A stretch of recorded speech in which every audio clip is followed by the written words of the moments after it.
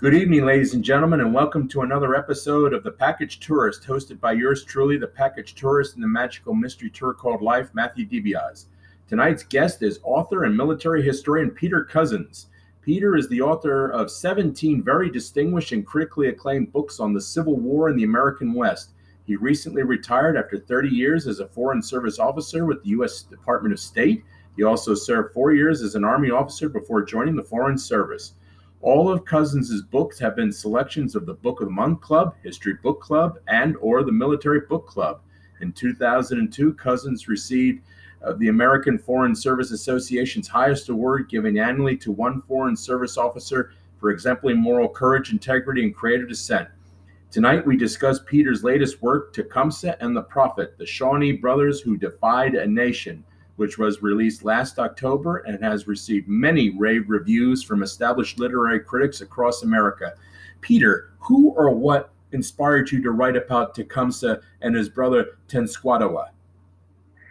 Well, after I finished my previous book, The Earth is Weeping, which deals with the Indian Wars of the American West, I decided I wanted to write about a single Native American figure. And I kind of cast about and looked for, famous chiefs who didn't have what I consider to be a definitive and readable biography. And so I did. Initially, I signed a contract to write a biography solely of Tecumseh. But as I got into the research, I realized that that was just not possible, that it would not only do real injustice to his brother, Tenskwatawa, also known as the Shawnee Prophet, who played such a symbiotic role with Tecumseh in the creation of their pan-Indian alliance, but it would distort the story of Tecumseh also. And that's been the case, I think, over time, is that Tecumseh has been elevated at the expense of his brother. His brother has been, kind of relegated to the dustbin of history. So I went back to the drawing board, literally, and decided to make it a dual biography. How long did it take you to research and write this book?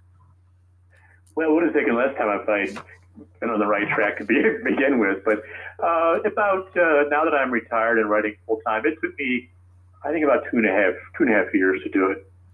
What historical resources, both European American and Native American, are there to help provide historical background to Tecumseh and Tenskwatawa? Well, it's sort of axiomatic that the farther back you go, especially in American Indian history, the harder it is to find source material, either primary Native American source material or contemporaneous material of any sort. And the best sources I found, particularly for their early lives, because as they came on to the national scene, the international scene, so to speak, more was written about them and more became available. But the best sources I found were material in the National Archives of Canada, reports of British officials in Canada, military and civilian, who came in contact with both of them. Also, one particularly fine source, remarkable source, was a memoir that a fellow named Stephen Riddell wrote. He was a Kentuckian who was captured by the Shawnee and British in a raid when he was 12 years old in 1780. And he and Tecumseh he was adopted into the Shawnee band in which Tecumseh lived, and they became fast friends. And Riddell became really a kind of a follower of Tecumseh up through the age of 30. And when he returned to his Kentucky family, became a Baptist preacher, still maintained a friendship with both the Shawnee brothers. And then later in life, he wrote a wonderful memoir of his time living with the Shawnee and fighting with the Shawnee, and that was extraordinarily useful for Tecumseh's early years. I mean, it was without that, I think I would have had a real hard time reconstructing events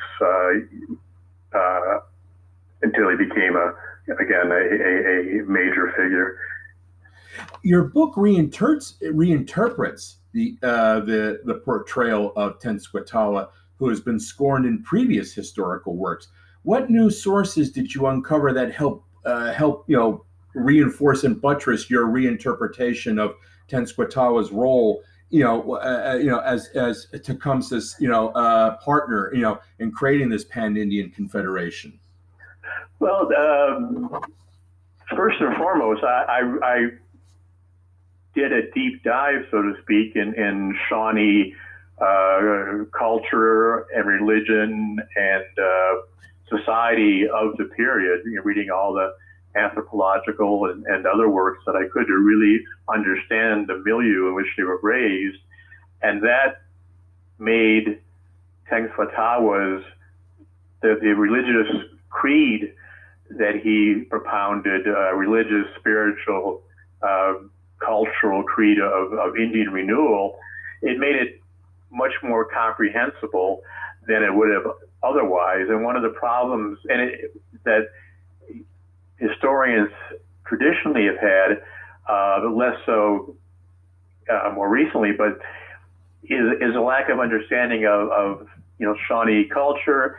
And so Tenskwatawa's doctrine just seems so foreign to anything that white Americans understood, early observers, early historians, that it all just seemed ridiculous and it seemed like charlatanry.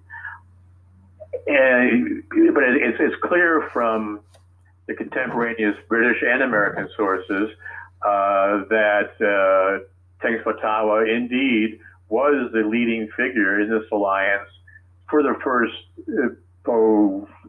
at least 4 years after he had his epiphany or his vision and created what initially was this religious revival movement. And there was no doubt that he was the principal figure. In fact, even until very up to the eve of the War of 1812, the British were still considered him to be the leading figure in the alliance. It was not really until the outbreak of hostilities that the British came to appreciate Tecumseh and just what a powerful political and military figure he was among the different Indian tribes. Okay, so a combination of reevaluating the sources and placing them in their cultural milieu. You anticipate my next question. What exactly made Tecumseh the brave and bold leader and warrior that he was? What was it about him? Of course, so much of that is ineffable and hard to know at this date. But from Stephen Riddell's accounts and accounts of other whites or mixed race people who knew Tecumseh as a young man, either married into his family or were associated with the tribe, he was the son of a very noted war leader. And he came from a clan that was noted for producing and expected to produce war leaders, or at least very fine warriors. And so he had that going for him. And he seems to have been a naturally charismatic young man, an exceptionally good hunter. He had apparently his gang of followers at a very early age, was the kind that kids just gravitated to, and that kind of continued through adolescence and through young adulthood. And his elder brother, who kind of assumed the role of father when Tecumseh's father was killed at the Battle of Point Pleasant in 1774, when Tecumseh was only 6 years old. So his elder brother became a noted war leader in his own right. And so he had that example to follow as well. So a combination of his clan affiliation, his father's reputation as a war leader, his elder brothers, and of course, in his own exceptional charisma and leadership talents. Tell me if this is true or not. I forget. I had the impression that Tenskwatawa was he had like a birthday? Did he had like a bad eye or something like that, or some type of a physical defect, or is that a legend or a myth or something like that? No, not at all. That's true. In fact, yeah, Tenskwatawa was a misfit from the word go. He was inept at every skill a young Native American boy was expected to master. And when he was a boy, he shot his right eye out with an arrow. Ouch. I mean, I can't even imagine how he did that, but he did. And he was a complete and absolute ne'er-do-well. By age, alcoholism was extremely significant problem with the Midwestern tribes. And most of the tribes, closer they were to the whites, the greater the level of alcoholism was, and you had whole villages that just succumbed to alcoholism and the ravages of it. And Tenskwatawa, by the time he was 18 or so, he was an alcoholic and a complete dissipate, and depended really on Tecumseh and his elder sister's husband, really for sustenance and then keep his own family going. He dabbled in medicine, as to say, herbal medicine and things like that, shamanism, and was a failure at that. Complete ne'er-do-well. Did either man leave descendants who are alive today? I didn't really try to trace them up to the present. That was kind of beyond the scope of my research, but I do know that Tecumseh had a grandson named Thomas Albert, who actually wrote a study of the Shawnee that was incorporated in a larger book, and that actually was a very helpful resource for me too. But that was around the turn of the century. I really haven't pursued it beyond that. So the answer is I don't know. Okay. I wouldn't be surprised if there were, but I honestly don't know. What were Tecumseh's and Tenskwatawa's objectives in creating the Pan-Indian Confederation against the white settlers? Can you give us an overview of the overall situation? Where was this all located, this confederation? Yeah. We're talking about what is known as the Old Northwest. That is to say, the present-day Ohio Valley and Great Lakes region, Michigan, Indiana, Ohio, Wisconsin, and Illinois. And the Shawnee Brothers were born and raised in Ohio, but ended up, after Tenskwatawa had his vision, first of several visions that led to this nativist revival creed that he espoused in 1805. They were living in Ohio at the time. They eventually migrated with their followers to Indiana. The situation was William Henry Harrison was the governor of the Indiana Territory, which for the first years of the 19th century incorporated almost the entire Midwest, negotiated a number of really nefarious treaties with the various Indian tribes who inhabited the region. He would kind of play tribes against one another, bribe chiefs into parting with land, a lot of chicanery. And so the alliance began strictly as, again, a cultural, religious revival movement to try to arrest Indian decline.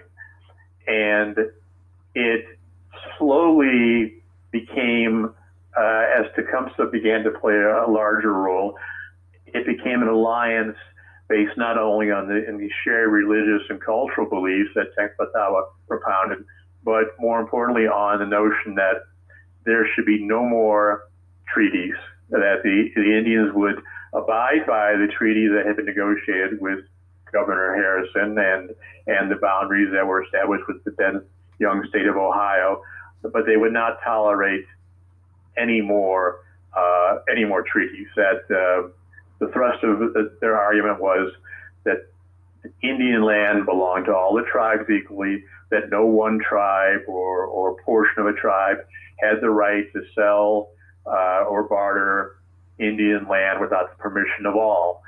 And that was essentially the thrust of it, that the tribes of the Midwest should unite in opposing any further American encroachment, that they would not initiate war, but if after the last treaty Harrison negotiated in 1805, if he tried to negotiate any further treaties, that would be a cause for a defensive war. Okay. Now, the way you mentioned future President William Henry Harrison earlier, the basic what you said, are you saying that he was basically a villain in this book, the way as the way you interpret him? Well, no, no one's ever. Well, I shouldn't say no one ever, but people are seldom, either entirely a villain or entirely good in history. Harrison was not a villain per se. He actually was operating under marching orders from President Jefferson, who essentially wanted to establish what he called an empire of liberty. That is to say, you had the growing population east of the Appalachian Mountains along the Atlantic seaboard that was just growing too large to maintain a sustainable level of prosperity for the kind of agricultural rural society that he envisioned as being ideal for the United States, and an immigration over the Appalachians, which had already begun and was already moving along legally or otherwise, was in fact desirable to expand the nation, expand opportunities for those who were bottled up on the Atlantic seaboard, also to counter the French, first the Spanish, then the French, west of the Mississippi River. And so he gave, and Harrison his orders, which were to negotiate all the treaties you possibly can, short of war. The idea being, in Jefferson's mind, to encourage the Indians to give up hunting. The tribes of the Midwest at the time they lived in 6 villages, but they practiced a mixed economy of hunting and agriculture. And Jefferson's notion was, we turn them all into farmers, they'll need less land, and they'll be willing to sell land to us.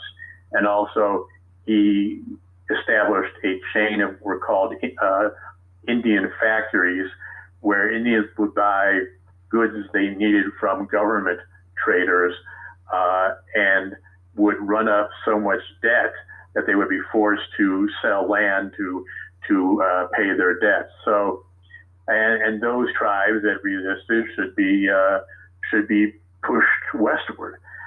So Harrison was really essentially following orders from Thomas Jefferson. Please tell. Yep. And zealously. I mean, but those were his marching orders. Please tell our listeners what happened at the Battle of Tippecanoe. How did it start, and what happened at the battle? Tippecanoe, it occurred in the autumn of 1811. William Henry Harrison was the governor of a much reduced Indiana territory by then.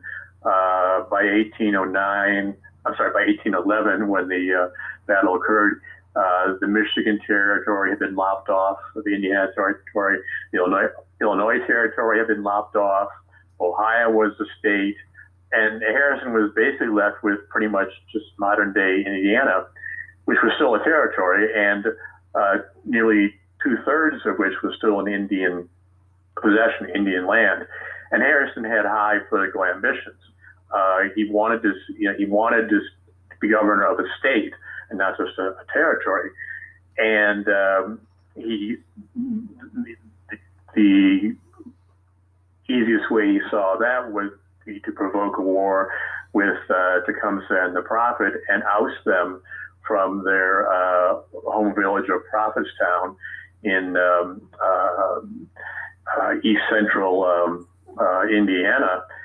And what caused the battle, Tecumseh had decided that he was going to make a pilgrimage to the powerful tribes south of the Ohio River in the modern day South, the Cherokee, the Choctaw, the Chickasaw, and the Creeks, to try to get them to join with the already expansive multi-tribal alliance that he and his brother had created north of the Ohio River. And he made the mistake of telling Harrison, well, I'm going to, they were at a conference, a council, and he said, well, I'm leaving now to go south to recruit these tribes for my alliance, but we mean, no harm, that we're doing just what the whites do, and they formed their confederation.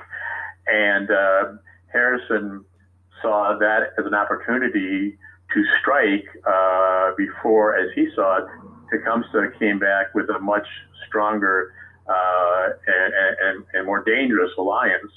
So he struck Prophetstown preemptively and crossed over into what was Indian land to attack the multi-tribal gathering at Prophetstown, which was on the Wabash and Tippecanoe rivers, thus the name Tippecanoe.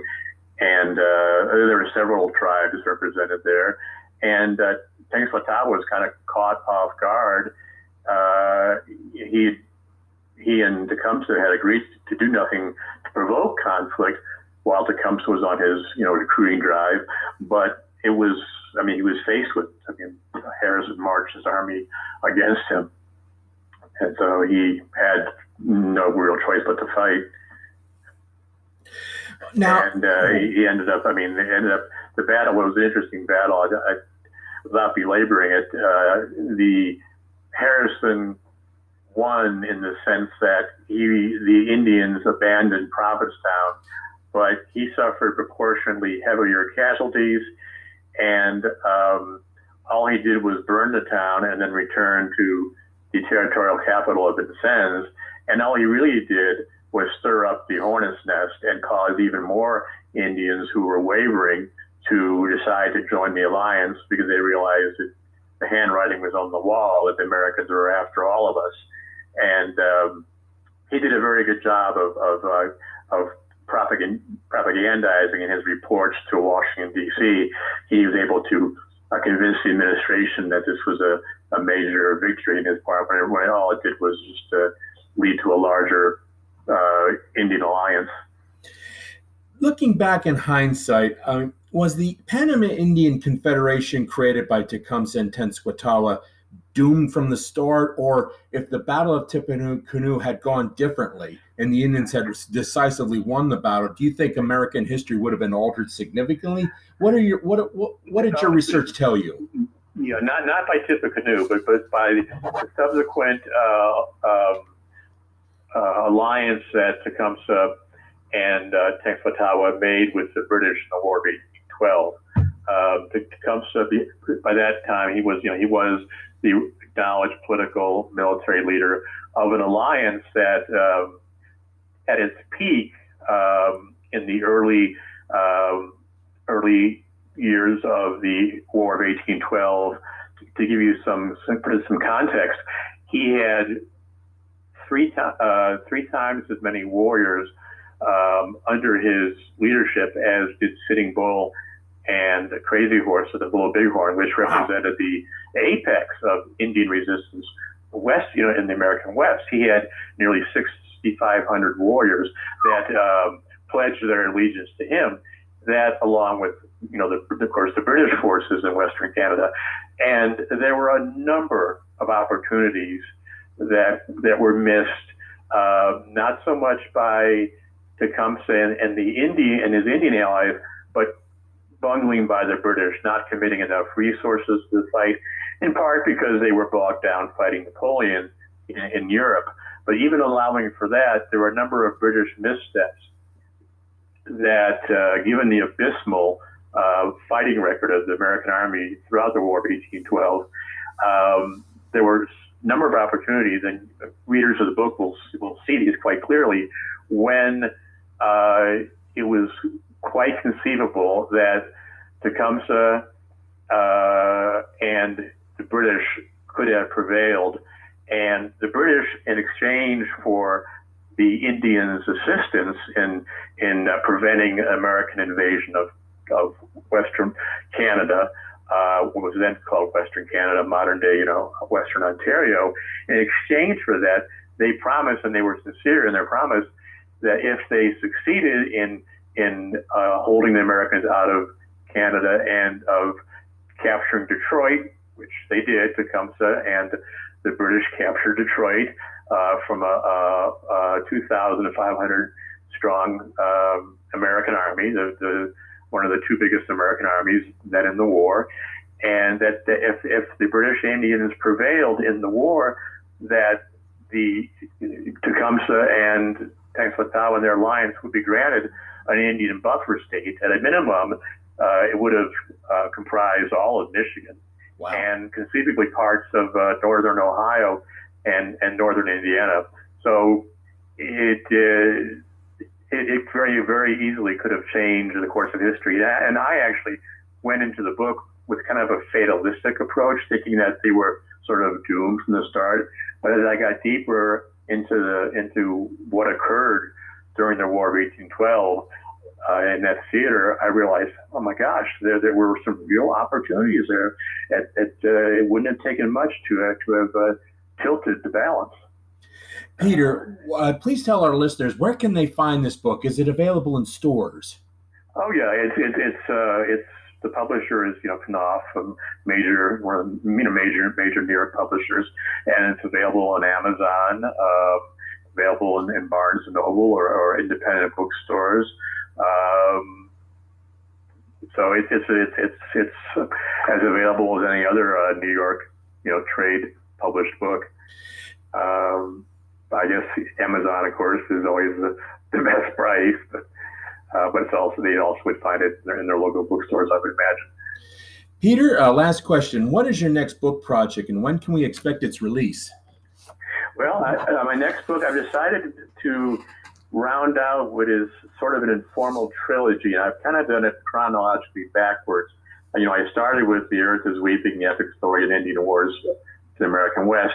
And then Tecumseh and the Prophet, and I should say it's much more than a biography of Tecumseh and his brother, as large a subject and important as it is, because I do consider them, not only was Tecumseh arguably the greatest Indian political and military leader, but his brother was clearly the greatest Indian prophet, and that meant a lot in Native American culture. But not only is it a dual biography of them, but it's also the story of really the struggle for the whole American heartland. I mean, going back to the French Indian Wars all the way through the War of 1812. So it really captures the United States, the colonial, then the United States conflicts with the tribes north of the Mississippi River and west of the Appalachians. So the book I'm working on now that will round this out is I'm looking at what happened in the Deep South during roughly the same time period. And the working title of my next book, which I'm about 2/3 of the way through, and I would hope it would be out in a couple of years, 2.5 years, is Red Sticks and Old Hickory, the Creeks, Andrew Jackson, and the bitter struggle for the American South. So with that, I will have covered, the three large geographical areas where the United States, came into military conflict with Native Americans as the United States pushed westward. Peter, I want to thank you so much for appearing on your show. Please be safe, and I wish you a very happy New Year and your family. Thank you and goodbye.